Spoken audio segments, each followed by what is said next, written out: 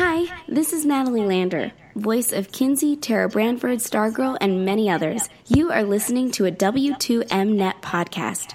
You can visit W2Mnet.com for other podcasts about entertainment, video games, sports, and wrestling. Good evening, afternoon, whenever you happen to be listening to this, and welcome to regular season week 4 of The Kickoff, a presentation of the W2M Network online at W2Mnet.com. I am your host. My name is Harry Broadhurst. Joining me, as per usual, the anchor man and the executive producer, Eric Watkins. Stay classy, W2M. Although I do really need a different nickname for this time of year. You do. We'll have to work on that. We are going to work on our... I'm getting feedback, Eric.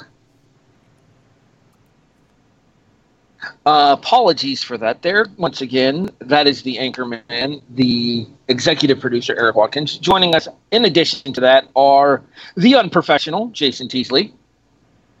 What's up, everybody? And the Riz, Randy Isbell. Hello, hello, hello.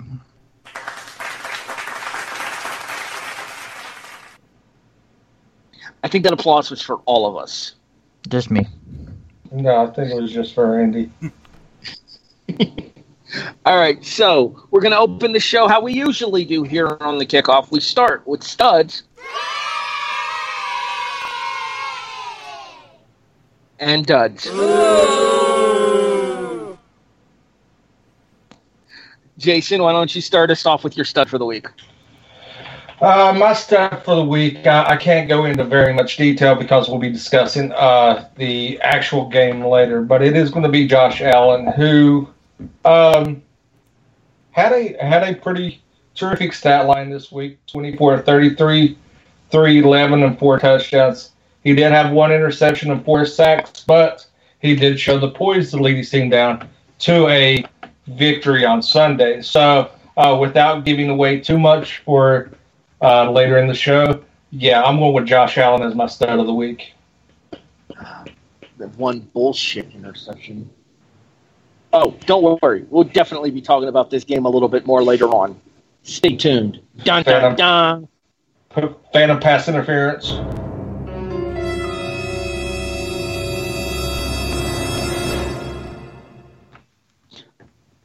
Okay, I think that's all the new clips. You hit me too soon, so I couldn't do the dramatic reverb. And there's one more. Oh, okay. I didn't realize there was one more. All right, whatever. We'll continue on. Randy, your stud for the week. I'm actually going to say on the same game and say Aaron Donald is my stud of the week because there's no one out there that is more of a beast than that man on defense. Caused havoc for Josh Allen, especially during that comeback that fell just short. Just by far defensive MVP right now. Just fantastic. Eric, your stud of the week. See, when you know you've got a very dangerous team in conference, you really can't afford to up. So, keep in mind that one you may or may not hear constantly, just so you know. But my stud for the incredible comeback that they pulled off against highly ranked Oklahoma, Kansas State. I mean, yes, it's already proving to be a very weird college football season, but with the Wildcats already pulling off a same type of win in Manhattan, now they did it in Norman. Good job, and way to go ahead and make your mark on what's going to be a wacky Big 12 this year. Jason, to answer the question you asked me, just go ahead and add it back. I think I might have done so accidentally. Okay. All right. My stud for the week? Okay, so the numbers aren't necessarily great when you look at completion percentage. 36-60, which is a 60% completion percentage. I actually did the math in my head. Very good. Here's where it gets impressive. 632 yards of passing as Mississippi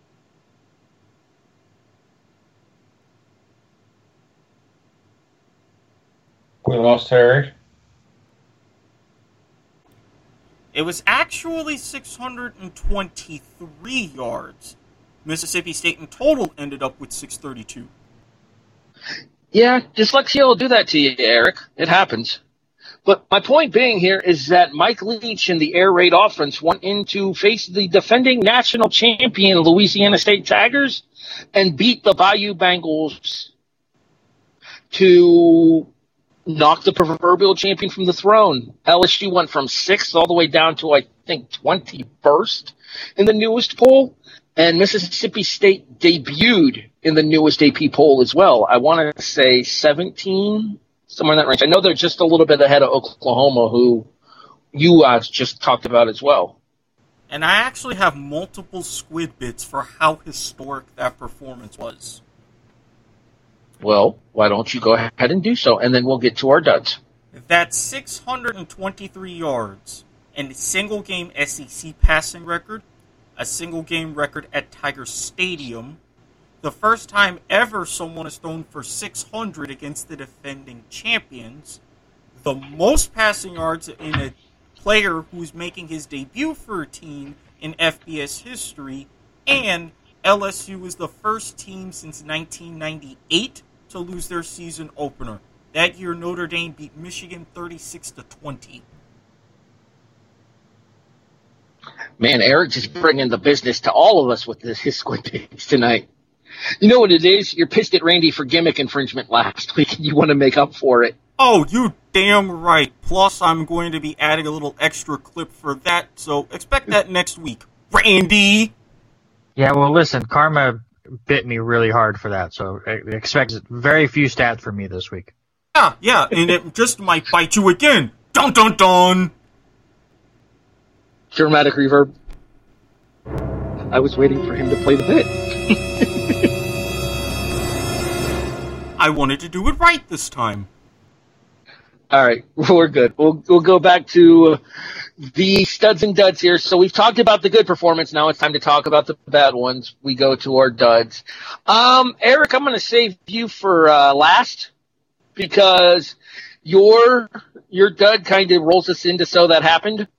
Fair. So, Jason, I'm going to let you discuss your dud first. All right, my dud comes from the, I guess you would say upset victory by the Carolina Panthers. But my dud is actually the hook and ladder play that the Chargers attempted to run at the end of the game that would have let Austin Eckler pretty much walk into the end zone. But a bad exchange, I guess you could say, prevented that from happening. Herbert completes a pass to Keenan Allen, who then catches, turns. Eckler's coming across nobody within 10 yards of him, and nobody within about 15 yards of him in the end zone.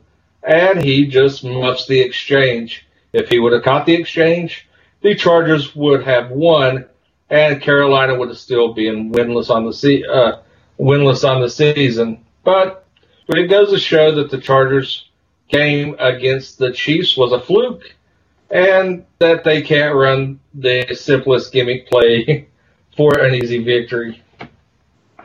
I will say this much about that game before we move forward to Randy's dud for the week. I just want to say that somebody said that Carolina was going to cover the Chargers this week when somebody placed its bet. That's all I'm saying. Yeah, and if that would have happened, they would have covered. Carolina did cover. They won outright. Yeah, I know, but if they, I'm pretty sure if they would have converted with the extra point, Chargers would have covered. I think it was 4.5. I'll have to double check. I told you to take Carolina, man. Well, I was rushed. See, Randy? When it comes to betting, we have a habit of ignoring each other on this show. I speak from personal experience. I mean, given our performance this last week in Are You Serious? I wouldn't blame us for ignoring each other sometimes. We'll talk about that a little bit later on as well. Randy, there may not be fans in Philadelphia, but I'm pretty sure they're booing regardless. Absolutely. I don't know what is going on with Carson Wentz. I was never the biggest fan, but I did not see any of this happening to tie the Bengals 23-all. He does have that great run late in the fourth quarter, which broke my son's heart. I mean, my son taking after his dad and picking a really shitty team to root for in the Bengals. But just passing-wise, Wentz just looks off, and I can't put my finger on it as to why. I don't think he's worried about Jalen Hurts behind him, and I don't think he's pressing or anything, but he is definitely worse than he was the last few years. And I'm not going to say that I am now calling for his head and think Hurts should be the starter. I think it's the exact opposite. But man, it's been a rough start for Wentz. I'm not going to go into specifics because this is another one of those games that we'll be discussing a little bit later on. But holy shit, does Florida State suck. Good God. I don't think Mike Norvell being on the sideline would have made a difference one way or another in that game. They got absolutely hammered this past Saturday. I can't say by who, I can't say the final score, but I can tell you we will talk about this game later, and it's not my team which should give it away. Lips sealed. Actually, it's your turn for your dud. Well, did you know another squid bit? You gotta go back quite a ways. We're talking decades for a team to blow multiple 15-point fourth quarter leads in a season. Dan Quinn, you've now done it back-to-back weeks. I mean, come on. What are you doing? You were playing for your job the second half of last season. Now, with the new uniforms, easy for me to say, with all of the hope, y'all go out and do this, we get everything with the onside kick and the Cowboys, fine. But, bruh, no. Not only are you my dud, pretty sure you're done.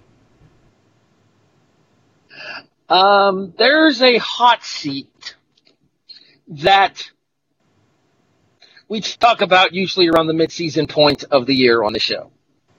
Where will the coaching carousel strike first? I don't think we're going to get to midseason in Atlanta. And under that line of thinking, so that happened, Randy. Yeah, I'm right there with Eric with Atlanta doing that again. I think Dan Quinn is easily the first coach fired. I know everyone is saying Adam Gase. I'm saying Adam Gase, but over the last week I have decided I want Adam Gase the entire season. Because if it's going to be a train wreck, you might as well get the draft pick. Why would you want... I mean, the Jets are going to do it anyways. They'll find a way to win 4 or 5 games. I'll talk about that later. But the other big thing that happened in that game was Chicago making the quarterback change. Trubisky did not... I mean, Trubisky looks like Trubisky in this game. So they go to Nick Foles, and everything changed, and it should have happened earlier. I think Atlanta should have lost this game by double digits. But you have Nick Foles throwing a touchdown pass to Allen Robinson, who then allows the defender to take it from his hands on the way down. So there goes a touchdown. Very next drive, on 4th down, Foles hits his receiver right between the numbers, and he drops it in the end zone for a turnover on downs. There's another touchdown given up. And still, with 6 minutes to go, Chicago comes all the way back to win that game. Dan Quinn should have been fired the moment he went back to the locker room. Because, again, he didn't just blow a big lead. In fact, 14 points extra by the Bears receivers that the Bears should have had in that game. And he still couldn't hold on to his lead.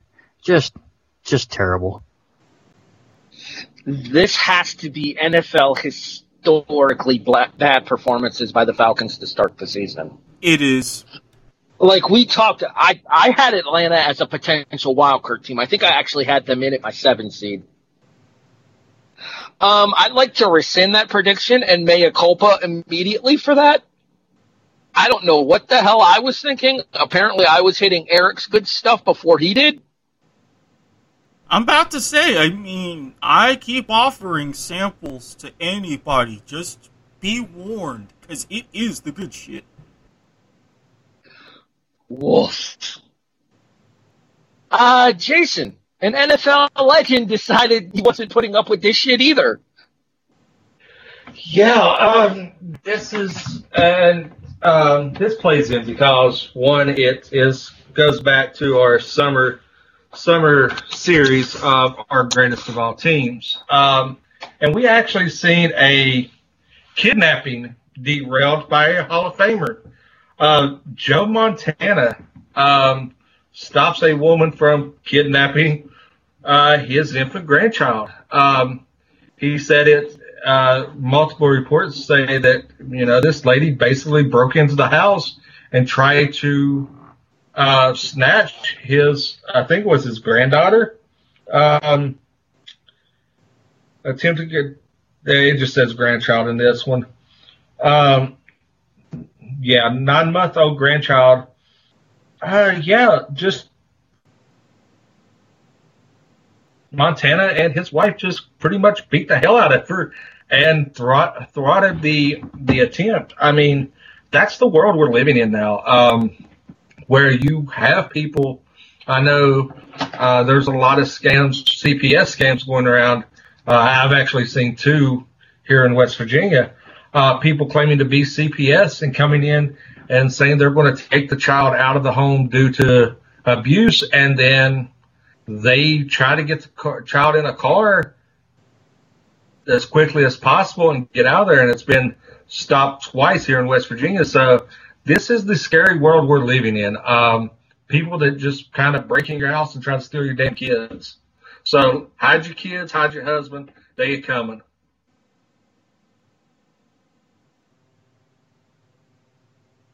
I mean, I heard about that story on the news, and I was like, man, you don't think Joe Montana and intercepting things often, but kudos for stepping up and saying, who are you? What are you trying to do?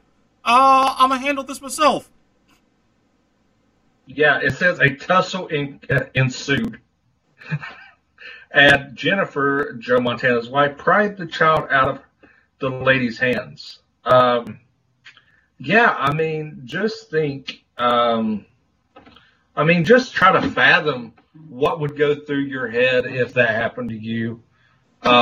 It's scary. A home invasion is scary enough, but to have someone trying to snatch an infant out of your home adds a whole new level of being terrified and an unnerving situation.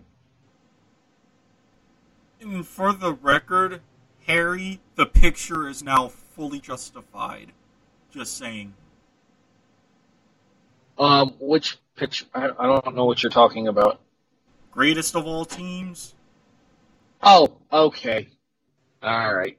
Bite me. Anyway. Real quick, before we go any further here, I actually did see a story similar of a guy who tried to break into a home, and the couple's 12-year-old son was home, and the 12-year-old son shot him. And proceeded to do Fortnite dances. Over his dying body. Yes. I'm sorry, that is a case of instant karma. Please tell me one of them was taking the L. Please tell me. I don't know. We don't specifically know what the dances were. It just said that the kid shot him and then danced over him while waiting for the cops to arrive. That reminds me of another story. I don't know how long ago it broke. Was 2 guys broke into a house. I think she was 13 years old. It was a 13-year-old girl who they didn't know that was home, and it was a champion skeet shooter. And she just waited on them to come up the stairs and wasted both of them. She wasted one that came up the stairs and then popped out at the top of the stairs and buckshotted the other one who collapsed in the front yard. She killed the one that was at the top of the stairs, and the other guy was bleeding out on her front lawn, and she was like a champion skeet shooter or something and was like 12, 13 years old. That's going to be a hell of a story to tell at the Olympics. I once again refer you back to what I mentioned earlier, instant karma. All right. Y'all hear me? Yep, you're good. Okay. My mom tried to call me while I'm recording the show. She knows I'm busy on Wednesday nights. I have to hit the ignore button. Anyway. See, it's not just Eric. Mama Watkins that does run-ins. Yeah, but this would be a cell phone call, which would take me off of the Skype call again. Touche. Eric. Mm-hmm. So we talk about Montana, who is a historical quarterback. Of course. For the San Francisco 49ers. Yes. Funny thing about those 49ers.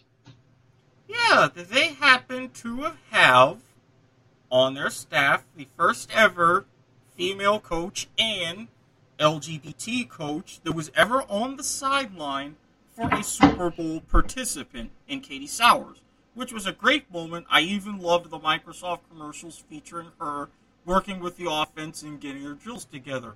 However, little bit of particular bad news is there might have been an incident from how it was described in the story. All the coaches on the way home from New York after they played the Giants sat in first class except for her. Something to definitely keep an eye on for team dynamics, obviously public relations, and even more so thanks to the history that was set in the Washington-Cleveland game, as that was the first ever NFL game with a female coach on both sidelines and a female official. I'm telling you, there's glass ceilings starting to be broken all over the place, and I'm here for the ride. I just want to know where you got that information, Eric. I mean, I'm pretty sure that somebody put that in the chat earlier when it occurred. Just throwing that out there. I actually knew about it a day or so prior via Yahoo. Didn't say anything because had other stuff going on. Yeah. You give credit when it's posted in the chat, boy.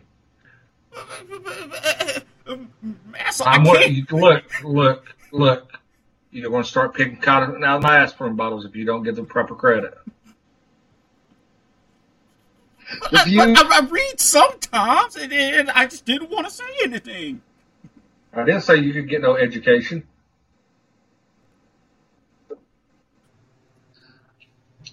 Anyway, I think I just made Eric choke on his soft drink. My bad, Eric. I'm not drinking a soft drink. That's Jason. No. Actually, I think that's Randy. I think that's Randy too. I think he has a Dr. Pepper over there. Randy's like, I don't have no Dr. Pepper. I'm just watching the Yankees. I'll chime in when y'all talk to me. I'm watching the game. He was drinking something. I saw him earlier. It looked like a pop bottle. It was Randy Fresca. answered the question. It was Fresca. Would be fun. Robert made me drink beer. That's where I'm at. I'm drinking root beer. Okay, it's root beer. All right, fair enough. So, Eric, it was a bad week on multiple fronts in Atlanta and a worse weekend in Tennessee. I'll say. I don't have the name in front of me. Do you happen to remember it? The AJ Terrell. Atlanta Falcons player. AJ Terrell. Thank you. The first player to pop positive in the NFL this year for COVID-19 during the regular season. Apparently quarantined away from the team time. The team itself has enough negative tests. Their game this next Sunday will be going on, although Dan Quinn probably wishes it isn't. The Tennessee Titans are not so fortunate. I believe it is 5 players and 3 members of the coaching staff. Other way around. Or did I? Other way around. I did it again. Yeah, that's not surprising. Again, dyslexia, apologies. 3 players and 5 members of the coaching staff for the Tennessee Titans have came back positive for COVID-19, and their game on Sunday against the Pittsburgh Steelers has been postponed until either Monday or Tuesday at the earliest, and may end up throwing the rest of the season into whack. Gentlemen? Yeah. I was going to say, and Tennessee had another one hit today, so they have 4 players. Gentlemen, I've got a question, but I'm going to save it for a little bit later on that relates to this. Has the downward spiral begun? I'll have a more specific question a little bit later on in IGAQ. Randy? Honestly, I don't think so. At least not yet. I mean, the fact that we've made it 3 weeks without any was really surprising. So, I mean, I think all of us knew it was going to happen at some point. The NFL knew things were going to happen. They've kind of worked schedules differently this year to try to make things work just in case stuff happens. And I think they're handling it the best they possibly can by postponing it as long as they can without really interfering with any other games and hoping that they can contain it. The Titans will be fine and we can get going. The good thing is, obviously the Titans played the Vikings on Sunday. None of the Vikings came back positive. So we're not going to start seeing a domino effect from it so far. So I don't think we're going down a downward spiral just yet. That being said, you know who on Tennessee was happy that they were able to play on Sunday is Stephen Gostkowski. Did you start him? I swear, the minute that I don't bet money counting on him to do his job, he's like, oh, la-di-da, I'm just going to kick every field goal on the planet. No! Did you guys hear what he did differently? What's that? He decided not to wear socks. So he is a stinky successful kicker. Good for him. Jason, your thoughts on, is this the beginning of a spiral in the NFL? No, I don't see it as a spiral. I think it's an isolated incident. I think that, it's unfortunate, but I don't think that, like I said, I think it's an isolated incident, and we won't be spiraling down. We'll continue on as normal. It's already been announced that they're playing either Monday at 5:30 or Tuesday at 7. Yeah, Tuesday or 7. Everything that I've seen is leaning more toward the 5:30 Monday and doing a doubleheader. Which kind of screws the local fans in the Pittsburgh and Tennessee area, although I guess they would still get local broadcasts of that game on broadcast television. Whether or not they would get a game replacing that on the Sunday window remains to be seen, so we'll have to see what happens with that. Eric, is this the beginning of a spiral in terms of the NFL? I'm going to say not yet because, thankfully, the NFL, for the most part, has had things buttoned up. I mean, lest we forget with the whole Matt Stafford situation and the whole batch of false positives. So they got that rectified quickly. Now that they know they have a potential situation dealing with the incubation period of the virus, combined with this testing, I think they can look at this very, very thoroughly, very carefully, and they can get things buttoned up yet again. Not quite there yet, and we're not as close to the whirlpool as people think, at least for now. All right, we will discuss this more a little bit later on, but for now, it's time for I'm a Survivor. Randy, don't pick Jacksonville. I won't for Survivor. Oh, Jesus. I swear, when will you learn? Who will you pick this week for I'm a Survivor? You know what? I had one down. I'm changing it because I want to see if my curse works. My curse has been 3 for 3. 2 losses, and one team just got injury-ridden. So I wrote down one team on our sheet. I'm changing it, and I'm going to attempt to curse the Kansas City Chiefs. There you go, Robert Taylor. Okay, this one actually may fly, and you'll find out a little bit later. Hashtag tease. Dramatic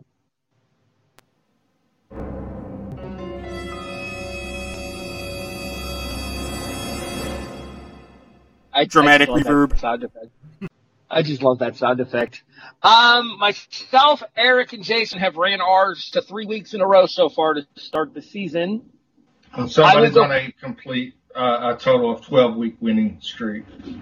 Yeah, well, that's not necessarily true when you factor in the postseason from last year, because you kind of sucked in the playoffs, dog.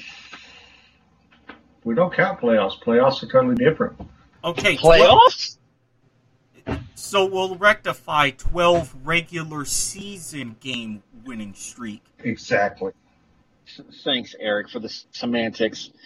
I'm going to a road team, but I'm going to a road team that has arguably your NFL MVP through 3 weeks of the NFL season. I am picking Russell Wilson and his Seattle Seahawks over the Miami Dolphins. I think that's a pretty safe bet. Semi-low-hanging fruit. I can understand. The only thing that concerns me is West Coast teams to an East Coast 1 o'clock start, but it is the Dolphins we're talking about here. Not to mention, remember what I said last week with the Rams? Seattle's another one of those teams.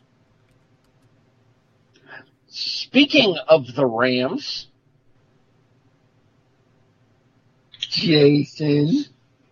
Yes, that would bring me to who's going to take also some low-hanging fruit to extend his week and actually go against my Homer team, and I'm taking the Rams over the Giants.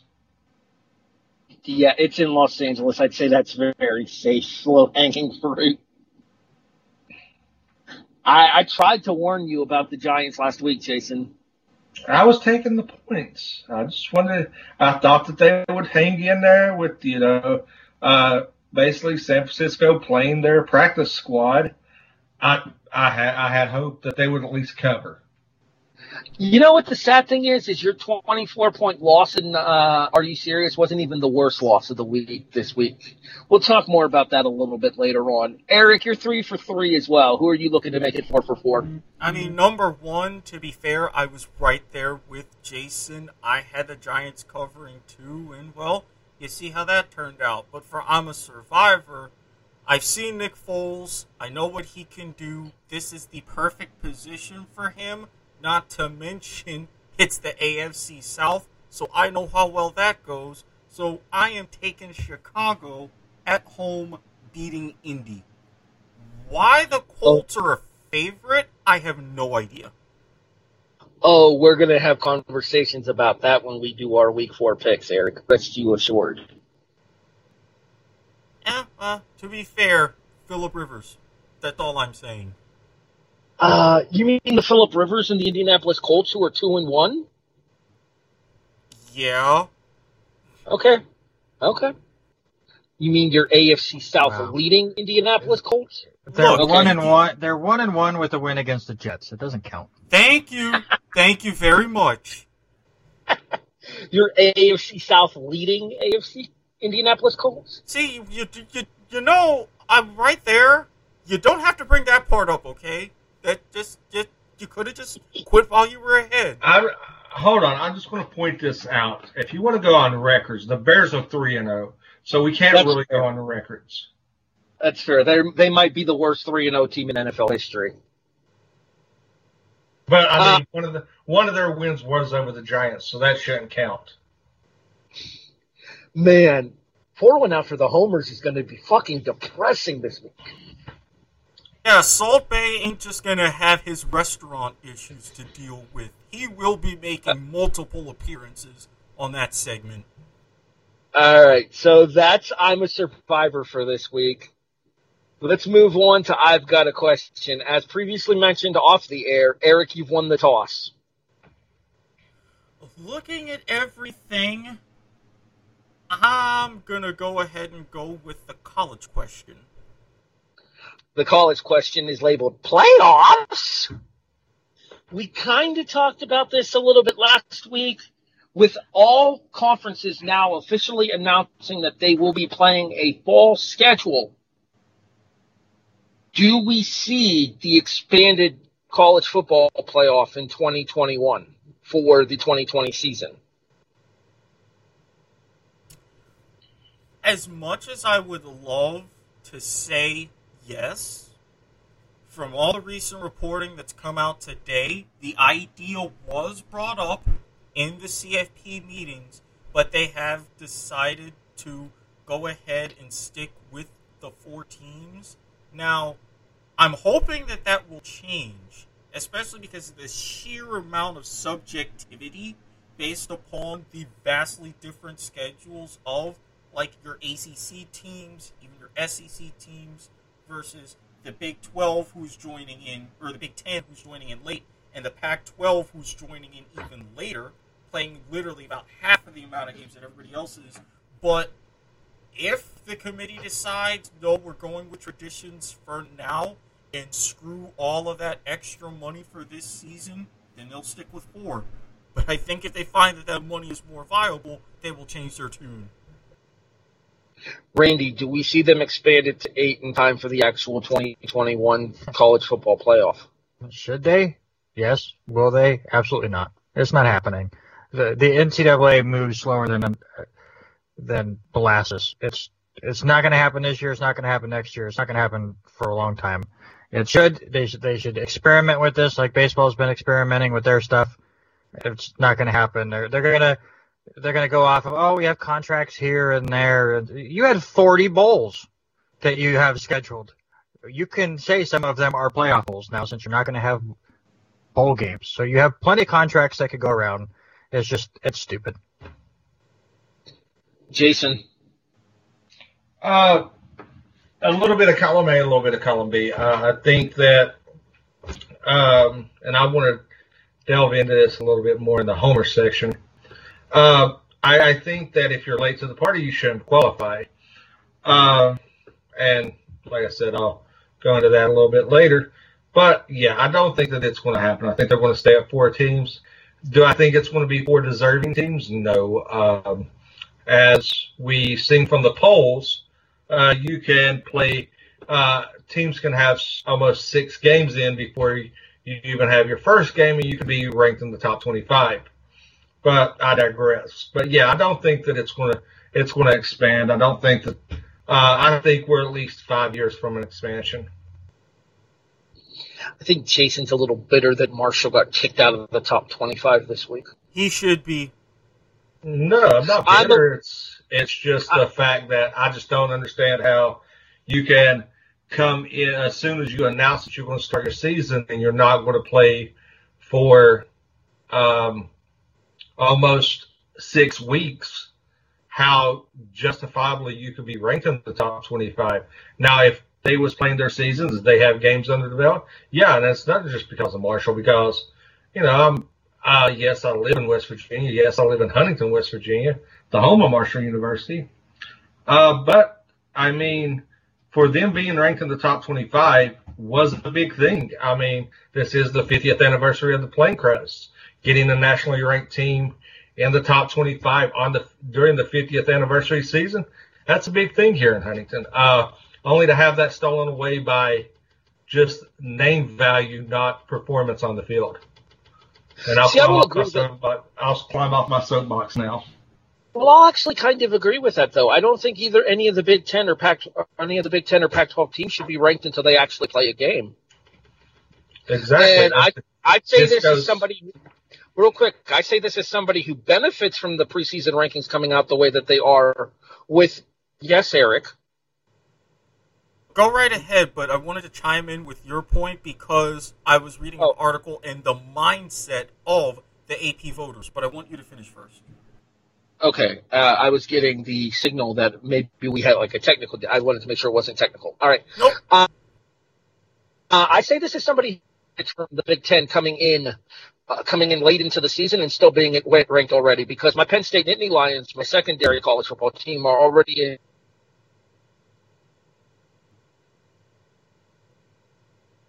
And he froze. Okay, so now it's a technical problem. I am having a bad internet night here. I will make no excuses for it. These ones are on me tonight. Don't look at me in that tone of voice, Randy. Penn State has benefited from the Big Ten being placed back into the polls early, and I completely understand that. But I get the bitch that Jason has with regards to Marshall being removed from the top 25 because of what happened.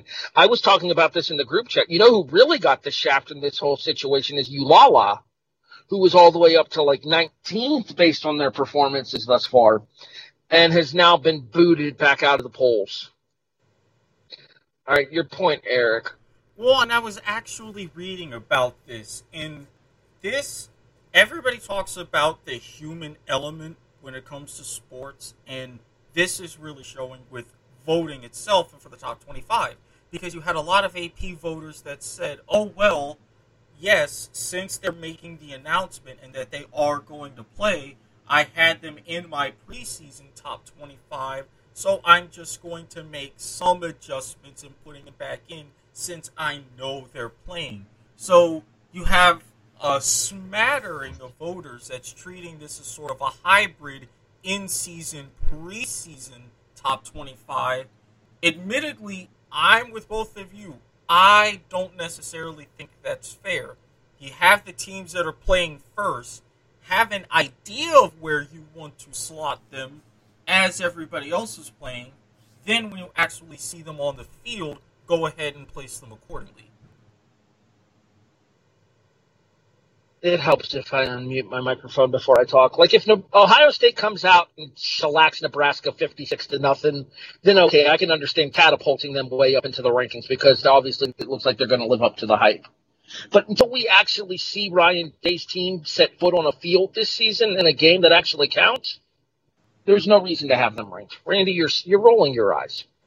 Yeah, because I find this discussion as pointless as the rankings themselves. Especially this early on in the season. I agree with you guys as far as like, this team shouldn't be ranked because they didn't play or whatever, but we shouldn't have preseason rankings anyways. We shouldn't have rankings until teams play 2/3 of their games because we don't know. We don't know where these teams are going to be. And the point is, the reason why those teams went back up into the top 25 is because they're believed to be part of the 25 best teams. And to say this team got screwed because they got knocked out of the top 25 is like saying that Buffalo is screwed because they're not in the top 5 of a power rankings. It means nothing. Are they? I don't know where they're at, but I'm just saying if I put Buffalo 6th, it doesn't change anything. These polls mean nothing right now, and to say one team got screwed because they got knocked out of it is just to bitch. It's just, who cares? I mean, it's just a number in front of some of the teams. It doesn't make you more money now. It will at the end of the year where you get your TV deals and stuff, but we're sitting here in the end of September. I give zero care about what a ranking looks like for a college football team. Just like I don't care what a college basketball ranking is until March. Those numbers mean nothing. All right, I'm going to jump in here because I agree to a point, but like I said, to a team like Marshall on the 50th anniversary of the greatest sports tragedy ever, that ranking does mean something. I'm in the college town. The plane crash is 5 miles from my house. That does mean something to the people of Huntington. So to say that kind of is a slap in the face for all those families and all the alumni that have been. And I'm not a Marshall fan. I support Marshall. My father-in-law is a huge Marshall fan. My wife graduated from Marshall. I know quite a few Marshall athletes. To those people, it means a hell of a lot this year to see their team ranked, knowing that this is the year that the biggest sports tragedy happened when the plane crash happened on their way back from East Carolina. And yes, that ranking does mean something to them. Now, I'm a firm believer, college ranking should be week 8. But also to say that it doesn't mean something, it does, in a sense, to, like I said, a team like Marshall, a team like Ulala, teams that don't get that recognition. And when they finally do, to have somebody come in just because they have name value to take that away from them, I think is bullshit. I'm going to give you the rankings.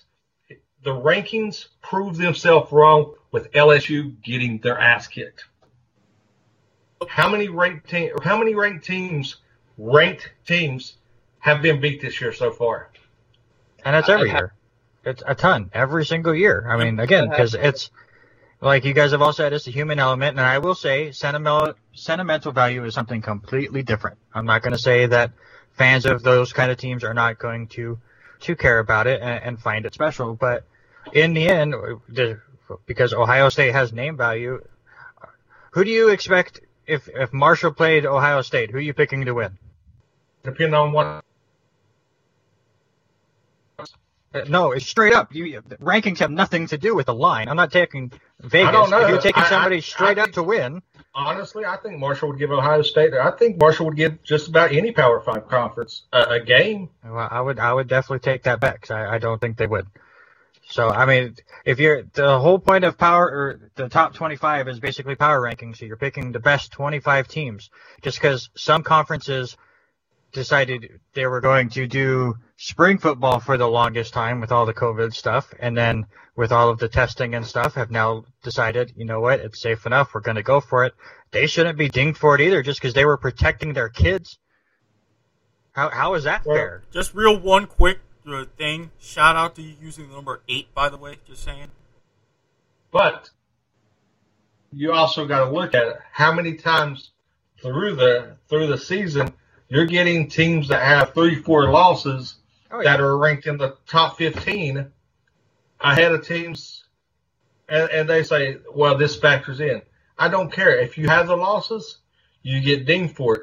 People don't look at it. You get ranked on name value. That's why I absolutely hate the SEC, because every season in and out you have at least 3 SEC teams ranked in the top 10 religiously, and they are not 10 of the best.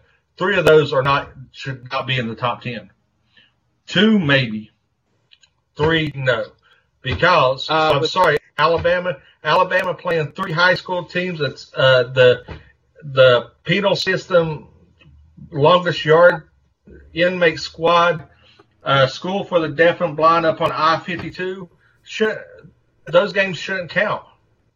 I mean, how can you say that Alabama playing West Canaan High School should be the number 1 team in the nation?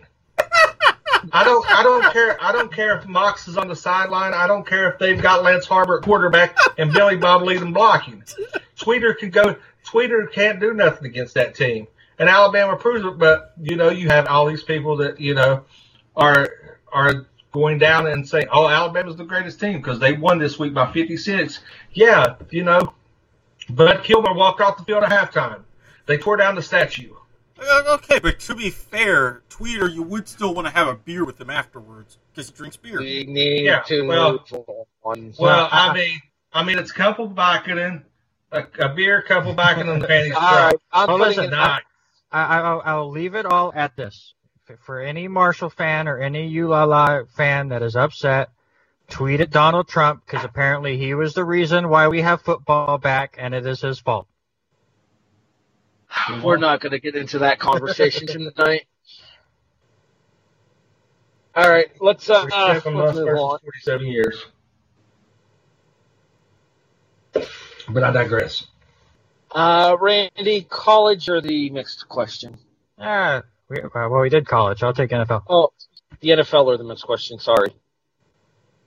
All right, so we kind of talked about this during the preseason as well, but I wanted to bring this to the conversation back full circle here. With the potential moving of games becoming a factor this week, specifically the Tennessee-Pittsburgh game, buy or sell, there should be more nationally broadcast games on a weekly basis. Buy, I guess. I mean, there's really only one more game that you can have nationally televised, and that's letting CBS and Fox both be double headers, but... Well, here's what I was saying to that. I don't think you were around when we had this conversation before. Fox has extra networks such as Fox Sports 1. NBC has extra networks such as the USA Network. CBS has extra networks such as USA with Viacom. So my question for that is, how much are those networks paying for their 1 or 2 games a week already.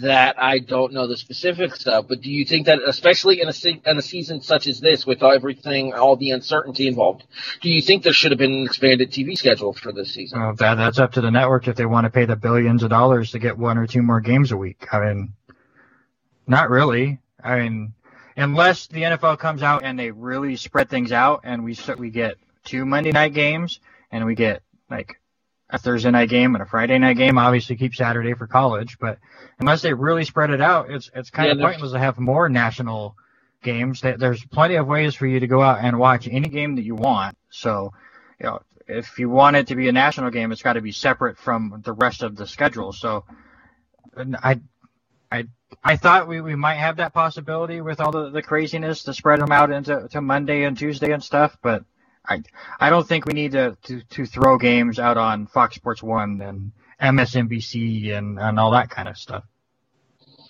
Jason? There is an expanded schedule. You have the exclusive deal that the NFL signed with to have NFL Red Zone and the NFL Sunday Ticket. Yeah. You have Cable that available. Has Red Zone. You have that. Well, I mean, even if you don't have the Sunday Ticket Max, you have NFL Sunday Ticket, which is the expanded, and it shows every game across every, out of market games that you're available to. So there is that expanded schedule. It's just if the consumer's willing to pay for it. Why should it's the NFL's a company. It's a business. Just like they sign an exclusive deal to have that. So therefore, you can, if you wanted to expand the schedule, then you must pay for it. The network shouldn't pay for it, because not everybody's an NFL fan. If there's people out there that like watching the SVU marathons on USA.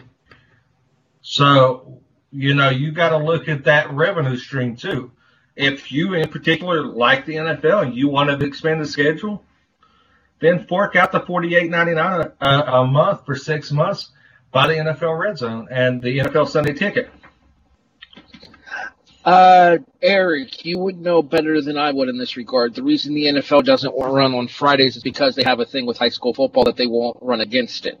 Correct. There's been old laws on the books going back to a little bit beyond the origins of the National Football League, 20s and 30s. It's saying, if there's a high school game within 100 miles, you're not going to have an NFL game. And to Jason's point, I'm still waiting for Milana Weintraub to kind of show up at my house. So don't try to sneak any of your plugs past me. I know what you were trying to do. No, I mean, I was just saying that, as a consumer, those options are out there for you to pay for. If you want that expanded schedule in your home, fork out the money to buy it. No, and I completely agree. It's not an option for most people. Yeah, and this is kind of to Harry's point. As someone who, thankfully, their cable company has NFL Red Zone, I've had it for a very long time. That is my choice of consumption. So I would be against it on a holistic level. But also... Spectrum... Sorry, real quick. Spectrum has NFL Red Zone. It just doesn't work on the Spectrum app for some reason, despite them saying that they would look into it for me. And Spectrum are about to round. Well, I'm just saying the app that the certain app that does have the exclusive app does. Jason, I'm just saying that it does work on that app. The NFL Red Zone does work on that app. And it also works on other apps, but again, she's not sitting beside me on my couch, so say what you say carefully. I'm answering the question. Harry, honestly, I mean, if the apps don't work, there's millions of bars in this country that show every single football game every Sunday. If you're able to go to them under certain circumstances. But another thing, and actually, Rainey, this is one of your points, they break down how much the sets of networks are paying per annum in their current television deals, especially since they're going to be up for renewal. You're looking at Disney via ESPN and ABC. They're at $1.9 billion. Granted, they have some of the most flexibility, but they're also way up there. If you look at NBC, CBS, and Fox for all of their groups of networks, you're looking at around $550 to $800 million per year, which is great. But at the same time, I will give this example. Look at the Champions League Soccer. All the extra money that these networks are paying, yet it's extremely hard to find.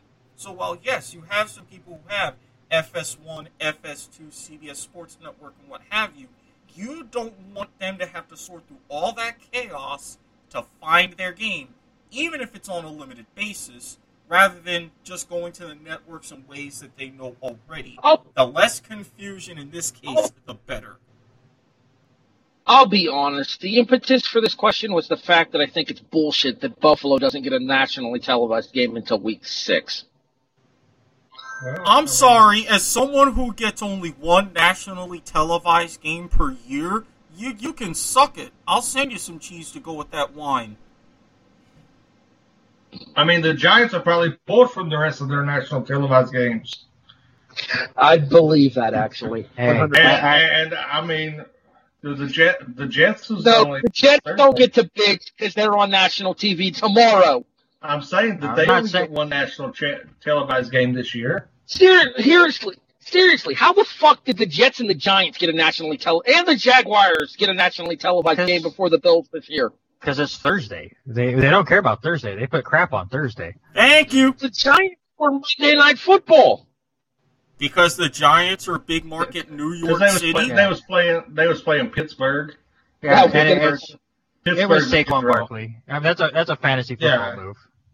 Yeah, that's you had Saquon, you had Jones that had the Giants was hyped up with the offense before the injuries. And you have the return of Big Ben, you had Juju breaking out, you had Connor coming back, you had that Steelers defense, you had the talking point of Ron Shazier.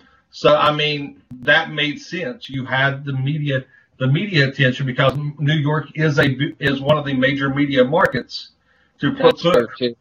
Plus, with the story of Big Ben coming back and the Shazier story going into Monday night, you had that national attention on. So that's why you got Giants in Pittsburgh on Monday night at the start of the season.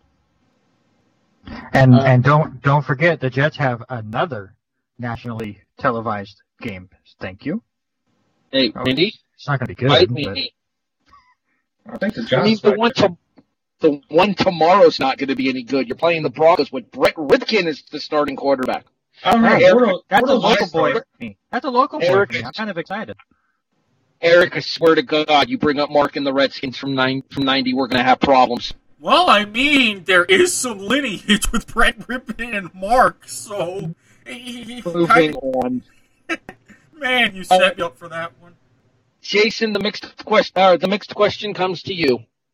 We have seen multiple hold on. I want to throw this out there, too. The Giants have 2 more primetime games. They play the Eagles and the Bucks. Thursday and Monday.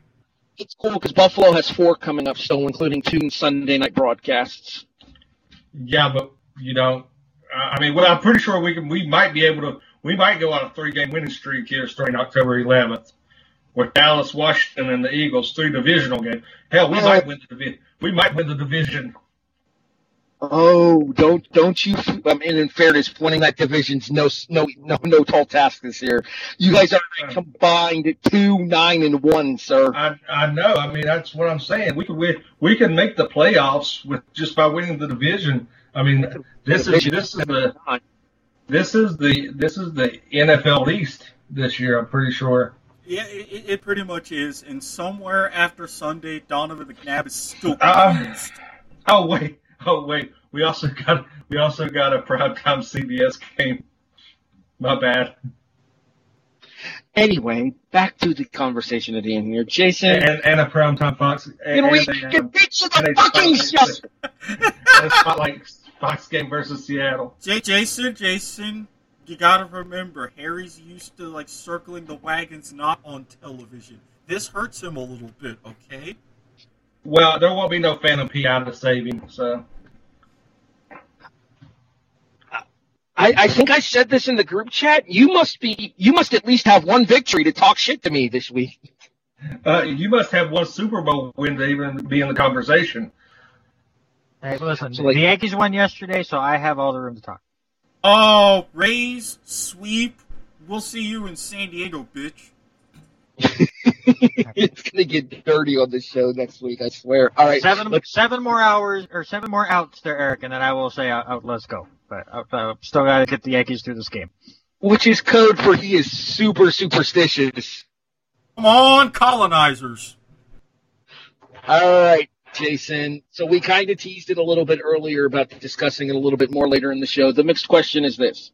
There was an article on ESPN, and I'm going to have to find it and send it to Eric to include in the description, about the Houston Cougars, who have had 5 games scheduled so far and played a grand total of 0 of them after their various opponents have been unable to play due to COVID-19 reasons. But are they ranked? Shut up, baby. If they was in the Pac-12, I guarantee you they would be. Jason, buy or sell, we will see multiple college teams unable to fulfill a full schedule through conference regulations. I'm going to sell it.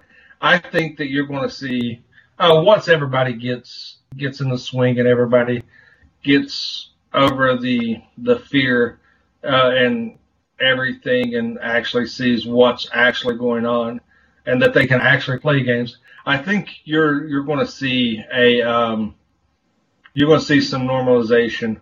I mean, hell, they just released the college basketball schedule and they're going to be at 50% capacity from what I read. So, I mean, it's everything's up in the air, which I have a really, really odd question that I want to toss in here on the end. And that's, I don't understand how. Wait. Let's get through. No, it pertains to this. I'm just saying, I don't understand. Let's get through Eric and Randy's answer to the question first, and then you can ask your question. Well, it wasn't the question I was going to ask. It was tacking on to what I was going to say. But it was once they see how everything operates, you're going to see schedules fill up because you're going to see things open up. You're going to see that they can have, and you're going to see those restrictions become less stringent, and you're going to be able to see teams start looking for opponents.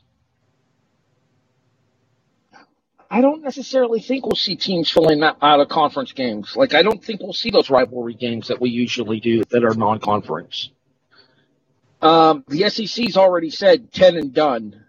10 in conference, a conference championship game, no out of conference games. So I don't see that happening. But Eric, your thoughts. Are we going to see any particular schools or any particular franchises unable to complete a full season because of what's currently going on?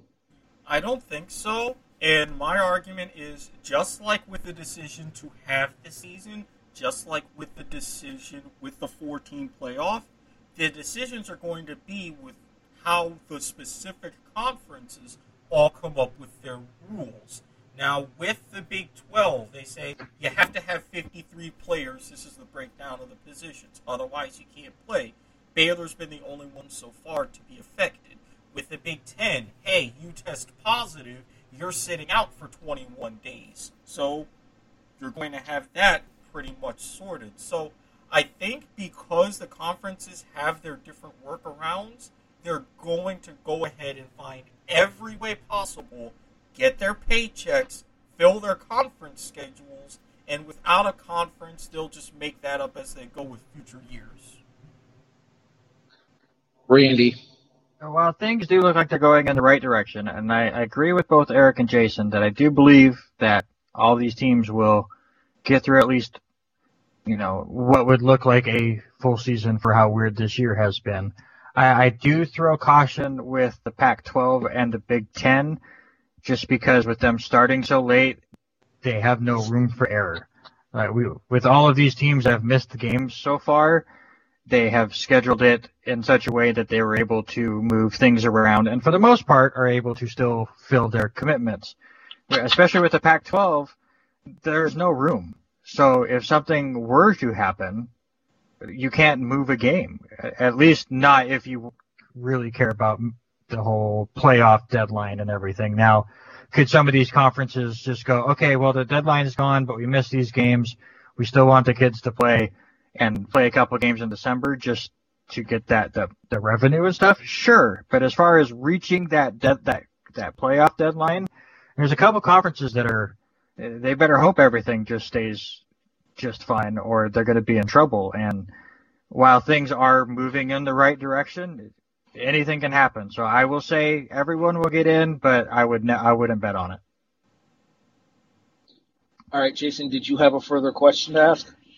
Yeah, I mean, this kind of goes, like it's kind of expounds on it. So I want to know your guys' thoughts on the different restrictions that are in place. You have various states that, you see professional teams and collegiate teams having some people in the stands. You see professional teams having those people in the stands. How do you think that impacts the landscape of sports, especially when we do have the luxury of having stadiums that are outdoors and that are vast and have that ability to be spaced out? But here we're a month away from college basketball, and how is that going to impact stuff now and going forward with the college basketball season coming up? I just want your guys' thoughts on that. I think when it comes to college basketball, you might see conferences stick to conference only, like limit the amount of out-of-conference games that you play. But in terms of having fans and stuff, my issue is with an indoor arena, you're putting yourself more at risk than you would be in an open space, because there's a higher chance for contagions to travel inside of an indoor arena, in my opinion, just because of the enclosed spacing. And given what we know about the virus, that it stays on hard surfaces, like seat backs and stuff like that, it would be real easy for it to remain viable and infect people. So I do think that maybe you could have some fans at these games, but even 50% capacity is probably too much. Eric? I mean, personally, and not even for just the hard surfaces, but for everybody to have their masks, be socially distant so you don't have all of the droplets flying around, which, especially in a more enclosed space, everything bounces around more often, and that is the likelihood of increasing chances for a contagion or spreading even more. I would say realistically 20%, but again, the only hope would be for the conferences to have those rules set themselves instead of deferring to the states, because that's going to be a whole different series of advantages and disadvantages. Just have your conference commissioners and say, all right, for us, this is how it's going to be across our basketball landscape. That way, you just deal with it. Randy? Yeah, honestly, with basketball, I think it's going to be more of a fluid situation. I do think that a lot of those college teams that Jason brought up are hoping to hit 50% capacity. I think that's their goal. But I don't think those teams are going to do it right off the bat. I think you're going to see it like the NFL where, okay, we're going to have 10% this week. Okay, everything went good. Nothing went crazy. Okay, our next home game's in a couple weeks. We're going to bump it up a little bit and just and continue that way. And then hopefully once it comes into January, February, hopefully, a vaccine is getting around a little bit more. Maybe things have come down just a little bit, hopefully by then, and we can start really seeing a big change. But I don't think, especially with sports, that we're going to see such a big, drastic change right off the bat, especially at the beginning of college basketball with it coming up so fast. especially with what's going on in the right whole there. Kentucky Louisville situation. Escalation. Both of you guys talked over each other. I didn't hear either one of you. Jason, go ahead. I'm used to that. I said, yeah, I think it's going to be an escalation. I don't think it's going to be out the gate, but I have to agree. I see an escalation to a point. But like I said, you never know. The information changes daily. So we might start a season with, being able to be at 50%. And, the NFL could be the model on how to do it. Because you also got to look. They've got the NBA model to go off of, as well as the NFL model. So you have, and college football. So you've got models in place of how to handle it. So, by that time, there may be a structure in place to be at 50%. So I'm more leaning toward the escalation.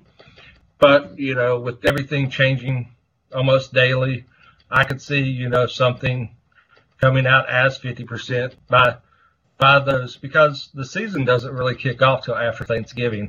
You have all the preseason tournaments and everything, Which and I think those will get canceled. I was just going to say that I don't think we'll see any major marquee college basketball tournaments until the attempt to run an NCAA tournament in March. Well, honestly, from what the schedule's already looked at, those marquee preseason tournaments, some of them are already set to be moved, and they're not even going to happen until after Thanksgiving in the first part of December. And then once you get into the new year, that's when your in-conference schedule is going to come into play, and it'll be exclusively conference games. But mostly, I think, especially with the situation between Kentucky and Louisville, everybody's also looking at that on top of all the other models, and they're saying, all right, let's get this sorted if we are even going to have any non-conference games. All right, let's go ahead and move on here because we do have two more segments to get to, and we're coming up on about an hour, I think, if not a little bit over, Eric. So let's go ahead and get to one of my favorite segments, and the one that I'm the most proud of the name for. It's time to pour one out for the homers. Eric, real quick, I think I need the sound of a bottle opening and then being poured out. Do you think we can do that for next week? Yeah, I can go ahead, and that'll fill up the last 3 spots with the other ones, so consider that done. I actually might have a sound effect I can send you that could help with that. Let me look in my email, and I'll let you know, okay? Yeah, awesome. All right. Well, since I'm already talking to you, Eric, we might as well start with you as well. All right, do you want to get the good or the bad out of the way? Because it was definitely a mixed bag for you this past weekend in terms of your homerism. Let me just start with the horse shit first so I can get into a good mood faster. Sorry, Eric. Very well. Randy's curse once again rings true. Jacksonville, no. Yeah. Oh. Randy, when are you going to learn? I thought we were cool. We bring you in, we take you under our wing, and no, this is how you repay us? This is how you repay us. Listen, I think I just have Harry left to piss off, so I'm working my way through. 31-13 on Thursday Night Football to the Miami Dolphins. And I'm going to say, for everybody that's saying everything about Minshew, not all of that was his fault. Our receivers had a shit night. We're probably due for another couple of shit nights in the receiving corps over the course of the season, and that should be one of the focuses coming into the draft or free agency or whatever, because that could have at least been a lot closer rather than just humiliating. And then secondarily, our defense, well, we let a 37-year-old man run into the end zone on us, so that kind of speaks for itself. This week, the Jaguars take on another winless team, although this one has a tie. You guys are at Cincinnati. This one is actually going to be a bit more of a battle than it should be, because let's face it, even though there's not a lot to show for it, in the win, loss, and tie column, Joe Burrow can really sling it. So this is going to be an interesting game. But I would argue that the Jaguars have been deceptively better than their statistics maybe and their overall record would lead you to believe. Yes, the game against Miami was rough, but you had the victory to open the season, and you probably could have and maybe should have beaten Tennessee in week 2. You could just as easily be 2-1 right now as you are 1-2. Yeah, and I entirely get that. And I mean, again, that goes back to Minshew. We were in a great position to win the game against Tennessee because of him. Yeah, the pass was batted down. Hey, sometimes that happens. Tennessee is a more legitimate team than I want them to be, and that's okay. But I still think that while there's a lot of flashes, the way our front office is treating things, the way Doug Marrone treats things sometimes, I'm skeptical. But I will, on the other hand, say Jay Gruden going up against his old team, there may be a few extra tricks, and I would love to see that if that's the case. On the collegiate side of things, yeah, that 52-10 ass whooping that I mentioned Florida State catching this week, it was courtesy of the Miami Hurricanes in an ACC battle. Oh, didn't that turnover chain look beautiful, though? I swear it gets prettier every year. That doesn't it? That thing is so goddamn gaudy. Oh, hey.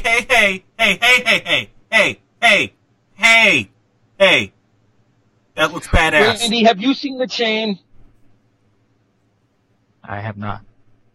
Okay, so then you can answer. Jason, did you see the chain? Think of, Flavor Flav more tacky. Yeah, boy! Yo! Oh, wait, that's Little John. Never mind. The Hurricanes are off this week. We'll save the conversation for the following week's game for next week because it's a big one. Don't remind me. Don't remind me. I'm already nervous and trying to procure supplies in advance. Another top 10 collision on a Saturday night for the Hurricanes. This shows we're stepping up to see the potential of being back. But like you and I talked about, it's how back we really are. But with springboards like this, kicking a rival when they're down, all of the turnovers, Derek King and the offense firing on all cylinders most of the time, it's great to see. I will warn everybody, though, don't get too optimistic because there were a lot of... Still good? Yeah, we're still good. No, we're not. All right, we're back. Yeah, okay. Now we may not be. Okay, so if my sound quality drops a little bit, I'm going data only because that's the 4th time my Wi-Fi has cut out on me in this episode. And frankly, it's starting to fucking piss me off, Spectrum. All right, Jason, let's move over to you. So things did not go as well as you had planned for West Virginia this past weekend against Oklahoma State, I think. Yeah, Oklahoma State. A 14th loss for the Mountaineers. I just don't want to talk about either one, either game. I was pissed off. So just move on because I don't want to open up old wounds. All right, well then let's talk about the current game for West Virginia. As they are nationally broadcast on ABC at noon, taking on Baylor. Oh yeah, I mean I think the last time I checked the line, it was like 2.5, 2 points, 2.5. Does it move up to 3? I know. I looked at it earlier. So I mean, it's a winnable game. I think we shot ourselves in the foot a lot last time. So yeah, I mean, I'm optimistic. Not much. Not real optimistic, but I'm optimistic. They can't get any worse. So, yeah, I have really nothing to say because I have a feeling that they're going to break my heart again, and I'm going to hate life again Saturday. But to be fair though, Oklahoma State, they were honoring a legend, so there's that. What legend were they honoring out of curiosity? Really? Since you asked, No, let's not rub it in. Let's go ahead and move on. All right, you mentioned earlier that you're taking the Rams this week. Is this a hope that you can sacrifice your pick'em thing in order to get a victory for your Giants? No, I mean, I'm a realist. I understand that, losing Saquon took a lot out of that offense, and now we went from a run-heavy team to transitioning to a pass team with limited resources. So you got to take a look and be realistic. I don't look for us to beat the Rams. I don't look for us to be nowhere in the vicinity of the Rams this game. We might be in the same stadium, but scoreboard-wise, I think it's going to be 17 or more that we're going to get beat by. I'm going to disagree with you. I actually think you guys will play the Rams close because I think the Rams will have a hangover based on what happened up in New York this week to them. But we'll talk more about that game in a little bit. All right, Randy, you're up. Washington State still hasn't played, isn't going to play for another month, so no college football for you. Sweet. Unless there's a particular college game you wanted to talk about, by all means feel free, because we have to kill some time until Eric gets back. We have to kill... Okay, we are T-minus approximately 20 hours from the Jets game this week as they kick off at 8:20 p.m. Eastern in New York at MetLife to hopefully not blow out the rest of the ACLs on the Denver Broncos offense. You can go ahead and say it. Tomorrow night is the game of the year. I mean, there were two teams that played on Monday that people kind of cared about. No, it's not. It's going to be brutal for both teams. I actually think the Jets have a chance to win this game. And we will see how it goes. I went off about home teams on Thursday nights last week, and that worked really well for Eric. So I won't bring that up here. But listen, as long as it doesn't happen like it did on Sunday, where I will thank Sam Darnold for throwing a pick six so early that I didn't have to change from the red zone. It's like they just went, oh, and Indianapolis has scored. I went, cool. I will leave it right here on this station. I don't need to do anything else but watch the other games because the Jets have already lost. So it's brutal. I'm like Jason, we're just not a lot of high hopes for the team, especially with all the injuries that they got going on. I would like to see what Sam Darnold could do with Crowder and Mims and Perryman. That would be cool. At some point this season, could we have all three of them play at the same time? Could we have Mims play once this season, please? 36-9 to Indianapolis, I believe, was the final score. 36. Did they score that much? Yeah, I don't think they scored that much. No, the San Francisco game was 36-9. My apologies. Yeah, that was the score, Gami. Yes. At NFL_scoreagami on Twitter. Underscore. Huh? Underscore, not underslash. Oh, yeah. You know what I meant. All right, Eric, script flip. So, since we're going to this, I want to segue into your professional team first. Yes, as we had mentioned before, Oklahoma State was honoring longtime Bill Thurman Thomas. However, the Bills that were actually playing, did y'all catch a case of Atlanta on Sunday? I mean, what was the deal with that? Okay, so you know how the defense carried Buffalo last year? Yes. Well, this season it's the offense's turn, apparently. Okay, let's get the elephant in the room out of the way earlier. Was that a phantom pass interference call on the final drive? Maybe. But that was a make. Yes. But that was a make good for that bogus ass interception call earlier in the game anyway. Over the course of a season, those calls balance out. It just so happened that karma bit the Rams in the ass in the same game rather than coming back later in the year.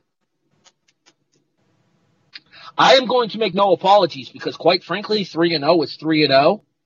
And if the Rams fans have a problem with it, suck it! Yeah, but I mean, still, we were talking about this, and there's a knack with some of your teams in really tempting the football gods. I told Robert Taylor not to say that shit, motherfucker. As somebody else followed it up with, you're going to see a Higbee touchdown right here. And it happened. Fun fact, Tyler Croft, our backup tight end, had more touchdowns than Tyler Higbee did. Okay, go ahead, Eric. So, now that we've got that out of the way, one of your college teams, Florida... You're forgetting the current game for Buffalo. Well, hang on. Nobody cares. About this... I mean, it's the Raiders, so... like we're going to make this... Yes, this isn't the AFL back in the 60s. Okay, so you're playing Vegas. Really? Maybe.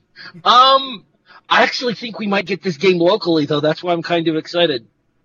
Yeah, well, Blind Network finds a Bills game every once in a while. Facts. All right, let's go to college. All right, so for the bigger, more important, more nationally televised team of Florida.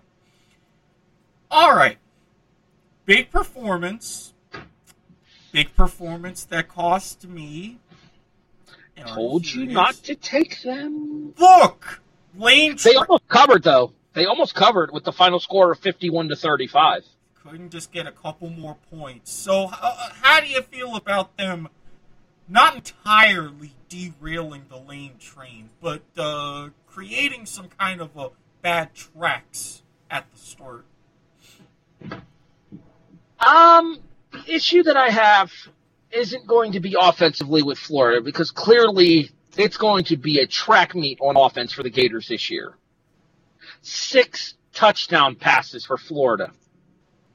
6. Clearly the Gators can score. The question is when they play. Yeah, I know. I can't English tonight, Randy. I know.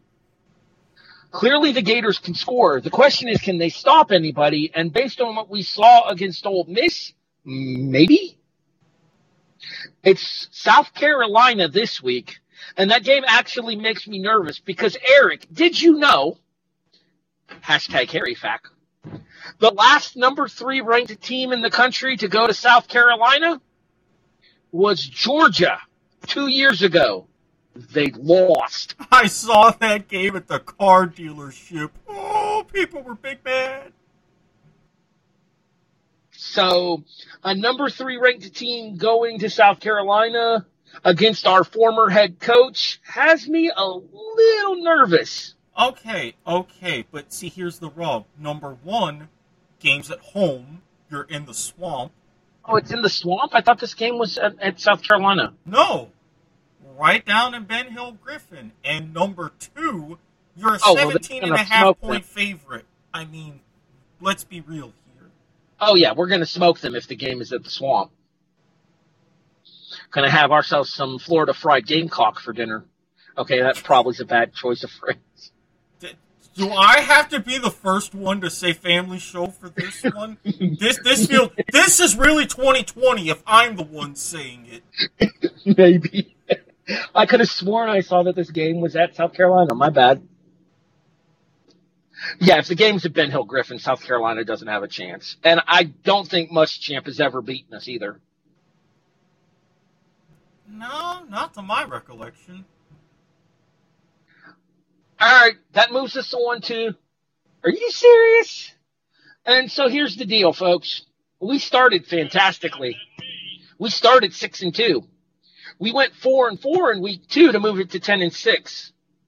We went 2-6 last week to fall to 12-12 on the season as a collective, 500 against the spread. Mathematically and statistically, we call this regression to the mean. That being said, however, some of us are still better than others when it comes to picking.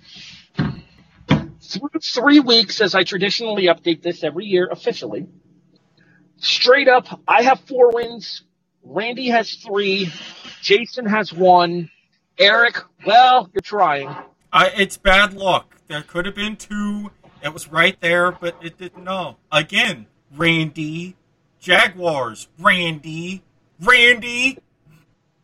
That being said, straight up, we are, or against the spread, excuse me, we are still at 500 as a collective against the spread.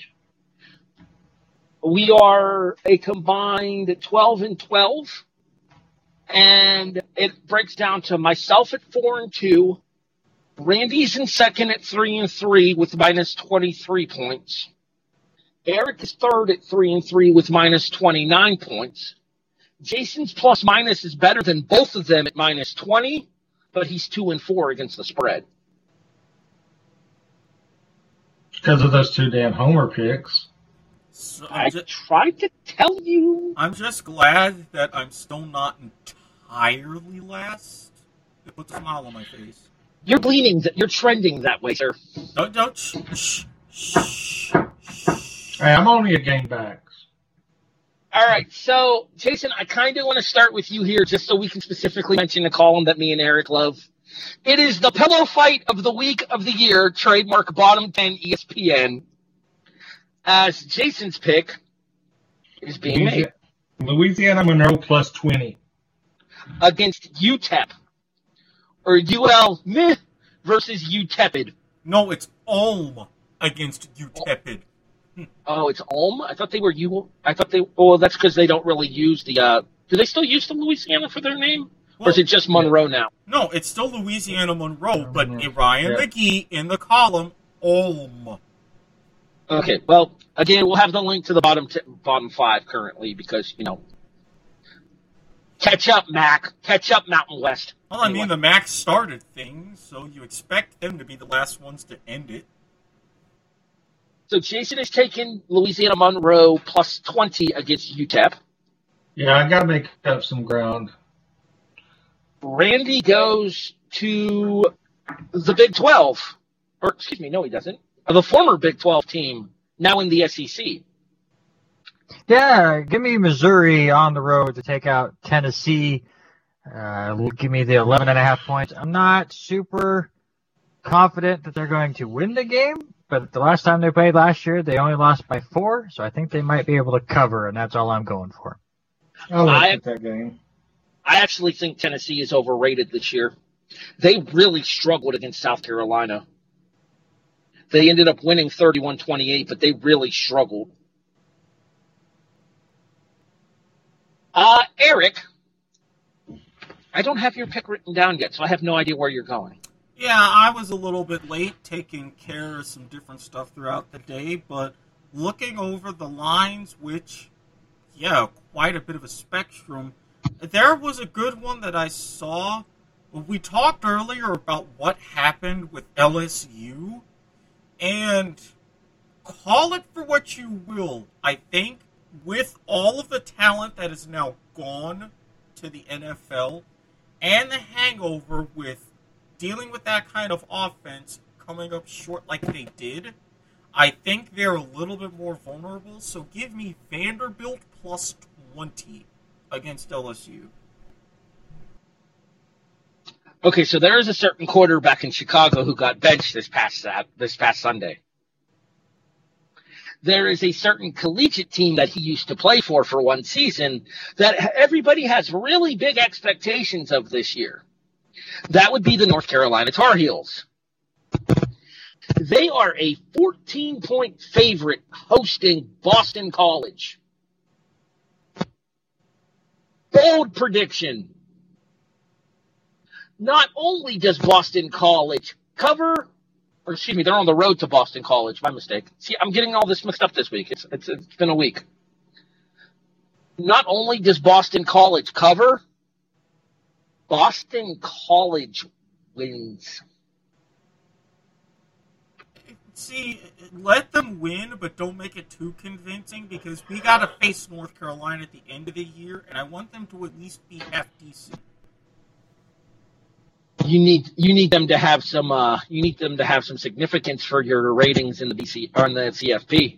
Correct. Mm-hmm. I'm on to you, Vikings. I'm a forward-thinking squid, okay? I see how this is going to play out.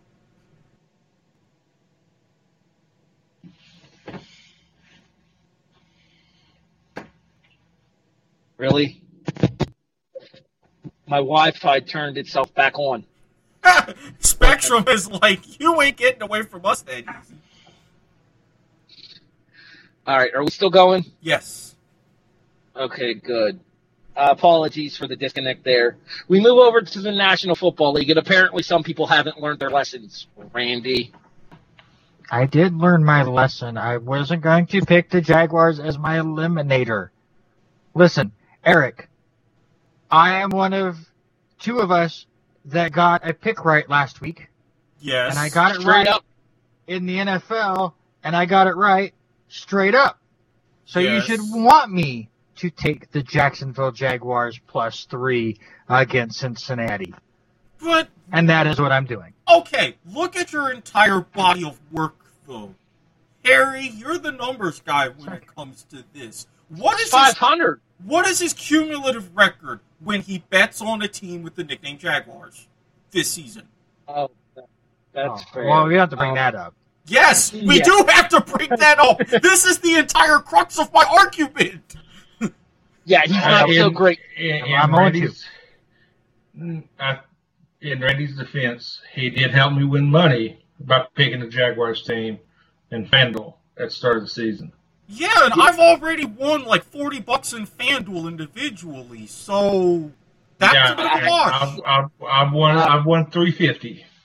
Jason? So I'm giving Randy some credit. Now my other bets are utter shit, but I will give Randy credit on that week 1 parlay that we hit. You shouldn't. Randy picked the Coastal Carolina Chanticleers. Eric picked the South Alabama Jaguars. Uh-huh. All right. Well, sorry, Randy. I was trying to help you out. Yeah.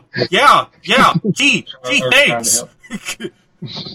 Cincinnati is -3. So you're clearly taking Jacksonville straight up in this game then, because at best you're looking at a push if it ends up at 3. They're gonna win. It'll be fine. They could tie again, and Randy wins with the points. Yeah, Cincinnati's really good at the tying. Hey, Listen, okay, I will say this: if I lose this time, I will take 1 week off of picking a Jaguar. Hey, Harry, can you do me a favor and assist me in looking up cheap flights to Idaho? No particular reason why. Who willingly goes to Idaho? Never mind. Moving on. All right, Eric. Again, I didn't have time to write down your picks because you posted them so goddamn late.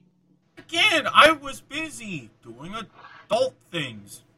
Proper adult things. He was busy since last week when we start looking ahead. Well, as a matter of fact, yes, I actually have been. I have to be a responsible human being sometimes, or at least pose as one to acceptable society. All right, who's your NFL pick? Because I'm pretty sure you mentioned earlier it clashes with one of the picks already made on this show. Yeah, because you know how we talked about Kansas City? Yeah, that's where I thought you were going with this. Yeah, and we talked about, this game a little bit, everything that happened, and a certain someone trying to come onto the show and everything. Yeah, they're going up against New England. I've seen what Belichick does to teams, even putting double coverage on a check down route to take away your best weapon. While admittedly, Kansas City has proven they are the best. I've tried counting this team out already. We talked about it in the previews, and I just can't. Whatever Belichick, McDaniels have got going with Cam Newton and Rex Burkhead and all these guys, it's working to an extent. This has the potential to be another track meet, but I do think the Patriots will cover. So give me them +7. Jason, you look to break your NFL schneid on the season. That I do. And with that, I am taking a team that actually looked like they was comparable and living up to the hype this past week. And I'm going to go with the Vikings +4.5. We have a slight problem, sir. That game is not on the board on ESPN. It will be. It'll be back up. They took it off because they weren't sure what Minnesota was going to do, and now that they're going to go back and practice on Thursday, so it'll be back on the board. Okay, that's fair. I'll mark it down then. Plus, it's a 1 o'clock game. I might need you to stand by with another pick, though, if that game doesn't go back on the board on ESPN, Jason, okay? All right. I can do that. So we used to have an executive producer on this show. Not the one who got fired. Not the other one who got fired. But the one who's left to his own devices and usually tends to only mention us once his teams are actually doing well. Sensing a trend here. I got 2 words for you guys in terms of the group chat this weekend. You ready? Radio silence when Cleveland beats Dallas. The Browns are 7-point underdogs. Ooh, you got a good line because on FanDuel Sportsbook they're at 4.5. Whoa! You got a good line. They've gone down on ESPN as well. When I wrote it down originally, it was 7. It's down to 4.5. So apparently, I'm not the only one hitting this game. Got that sharp one, boy. Yeah, because I actually took Dallas with the 4, giving up 4.5. Because the only reason why I took Dallas at the 4.5 is because Dallas is home. Okay, I got a question for you. If you were able to see the original line at 7, would you have tried to middle this? Yes, if I would have seen the line at 7, I would have took Cleveland. Yeah, but what I'm saying is, like, by middling it, Cleveland plus 7, Dallas minus 4.5. I don't know. I think he means you bought points. Well, no, but what I'm saying is you middle it. So if you say it's a 5 or a 6-point win by Dallas, you win both bets. You set up a middle. Now it's the opposite of a bullish middle, which I'll get into later. You hedge. You're saying would I hedge my bets? Yes, I would have hedged my bets. Make a separate bet that was Cleveland? Yes. If I would have got Cleveland at 7, yes, I would have took Cleveland at 7, and then on my other parlay took the Dallas minus 4.5. Okay. Randy, do we need to do a wellness check on you? Yeah, I'm going to get off this show. Randy's having issues over there. He didn't want to talk about those last 7 outs for a reason, apparently. Aaron Boone doesn't know how to do a bullpen. Why do we have a middle reliever in there in the 7th inning instead of Ottavino? I'll never know. Hey, Adam Ottavino was on one of my fantasy teams. Because he's trying to stop the bleeding, and it's too late. All right. Speaking of Randy, where can people find you online so you can go watch the rest of your game? Depends on how the rest of this game goes, where you might find me. At Randy Isbell on Twitter, at chapter_select for my other gaming podcast. And next week, we're actually doing a side one for that. We're actually going to look at video game movies. So we're going to torture ourselves for a while every other Friday. So check those out as well. We're actually starting with a Japanese one I've never heard of, Like a Dragon, or something of Dragon. It's a Yakuza movie. I forget what it's called, but Jens is making me watch that thing this weekend. So it'll be up there next Friday. All right. Stay on for a few seconds because you do have your DOTW to announce as well. Jason, you have an announcement to make. I'll let you make your announcement here and let people know where they can find you on the interim. All right. So you can find me at W2M Chairman on Instagram. But the announcement is I am going to be stepping away for a little bit. Got some things I got to get cleared up.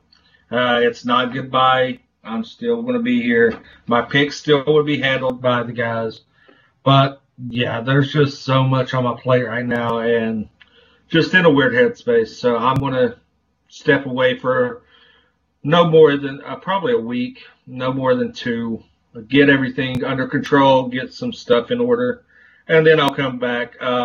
Basically recharge my batteries because with everything going on with work, home, podcasting, and 1,000 other things that has been dumped on my plate, It's just a little overwhelming. So I'm going to take a small hiatus. I'm leaving the show in the capable hands of these three. And if anybody needs to hit me up, I might be really slow replying because, basically this is to get a lot of things in order. But yeah, I mean, feel free to hit me up. I'm on Twitter. Those who do have me on Facebook, shoot me a message. If I have time, I'll definitely reply. But yeah, it's going to be a little bit of silence on my end for a while just to get some things in order. I'll still keep in touch with everybody if you hit me up. But like I said, it's things are becoming a little overwhelming and just need to clear some stuff on my plate so I can come back full force and be the chairman of the W2M network that I need to be. Like I told you in our own personal conversation before we started the show tonight, we got you, brother. Take the time you need. Come back stronger than ever. I'm sure you will. Yeah, I mean, like I said, it's just a brief hiatus. It's just to get some things lined out. It's not a permanent thing, so it's not goodbye. See you later. Nobody needs to cheer, Randy. I will be back. I think I might come back around. Let me see. I gotta definitely be back before November 3rd. So I'm assuming that's Giants Jets. No. It's an inside joke. Once you guys pick up on it, I think I was leaning towards where you were going. Which, yeah, there might be something brewing in the works on my end for leading up to that night. So maybe stay tuned. Yeah, so I mean, the worst case scenario, you're going to see me back the 28th of October. I definitely will be back before then. Like I said, I'm looking at possibly a 2-week hiatus, being back in 3 weeks from tonight. All right, stick around for your DOTW. Eric, where can people find you online? You can find me, as always, on Twitter at SquidSportsHead. I'm looking at the schedule for the Australian Football League finals, so if they have some late-night opening bounces, you may see me do a little bit more live tweeting, along with a few other things, as my overseas sports start winding down. But if you wanted to talk about other non-sports stuff, like tutoring, what have you, hit me up on Facebook. Look under Eric Watkins, Guy, Wine, Recliner. You should know the whole drill by now. And, of course, if you're willing to undergo a strict vetting process to discover many other things, slide in my DMs and you will gain access to my Snapchat, my Telegram, which the handle will be revealed episode 138, WhatsApp, and a couple other places. And, as always, this is brought to you by the fine folks at Rick's TNT LLC. Affiliated with Dun & Bradstreet. Website coming soon. Commercial coming soon. Notary public services coming soon. Ooh, you fancy, huh? That's why I was late getting my picks in today. Handling some business. He had to get down to business. He ain't got a lot of time now for this ish. That's right. An Eminem quote. You're welcome. All right, let's move on. At ETB the Eagle on Facebook, on Twitter, on Instagram. Not a Snapchat user. Not really my thing. Eric's trying to get me to join Snapchat and Telegram. I don't know if I'm going to let him talk me down those dark roads or not. We'll see what happens. All I'm saying is, for a man in your particular situation, there are some benefits. Quite a few benefits. I would add that one of those situations is a relationship, and it could probably cost me that. Oh, I'm taking that into account. Just trust me on things. I know what I'm doing. Just because I'm not in a relationship doesn't mean I ruin anybody else's. All right. So, yeah, Harry Broadhurst on Facebook as well. You can find me. Obviously, I will be here holding down the fort here on the kickoff. Like I said earlier, Jason, we got your back, dude. I appreciate it. All right. So, You have been listening to The Kickoff, a presentation of the W2M Network, online at W2Mnet.com. In addition, you can find us on all of your favorite podcast listening services: iTunes, iHeartRadio, Stitcher, Spreaker, Podbean, CastBox. Hey, Eric, guess what? Jason, who's your dick of the week? My dick of the week's Robert Taylor because he will not shut the fuck up about the win on Monday night. Some bitch, you stole my dick of the week. How dare you? Feel better, brother. We got you. We'll talk to you in a couple of weeks.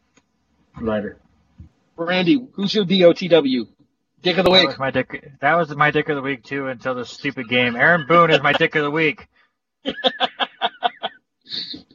Randy is a bitter Yankees fan at current. That just means, at the very least, we get an extra day to where we can just sit back and go and travel and lay in wait at Petco Park. Atlanta doesn't have that luxury. We have to play tomorrow because National League. But on the plus side, we can finish out the Reds in 2. Exactly. Not to mention, you get the trip. You just got to go to Texas. Fun fact, the current pitcher in the game right now for the Indians, Brad Hand, set the 60-game Major League record for most saves in the first 60 games of a season this year. I think I just took him over as Randy's dick of the week. Eric, who's your dick of the week? Stats are stats. It's fine. Yeah, stats are stats. It doesn't matter, 9th inning. Oh, nice miss on that one. 0-2. Yeah, before I end up with somebody's dick of the week. Case in point, as usual, mine, Mark Lamping, and, I gotta give also an extra mention to DK Metcalf, because even though he made up for it, come on, you're known for going full speed.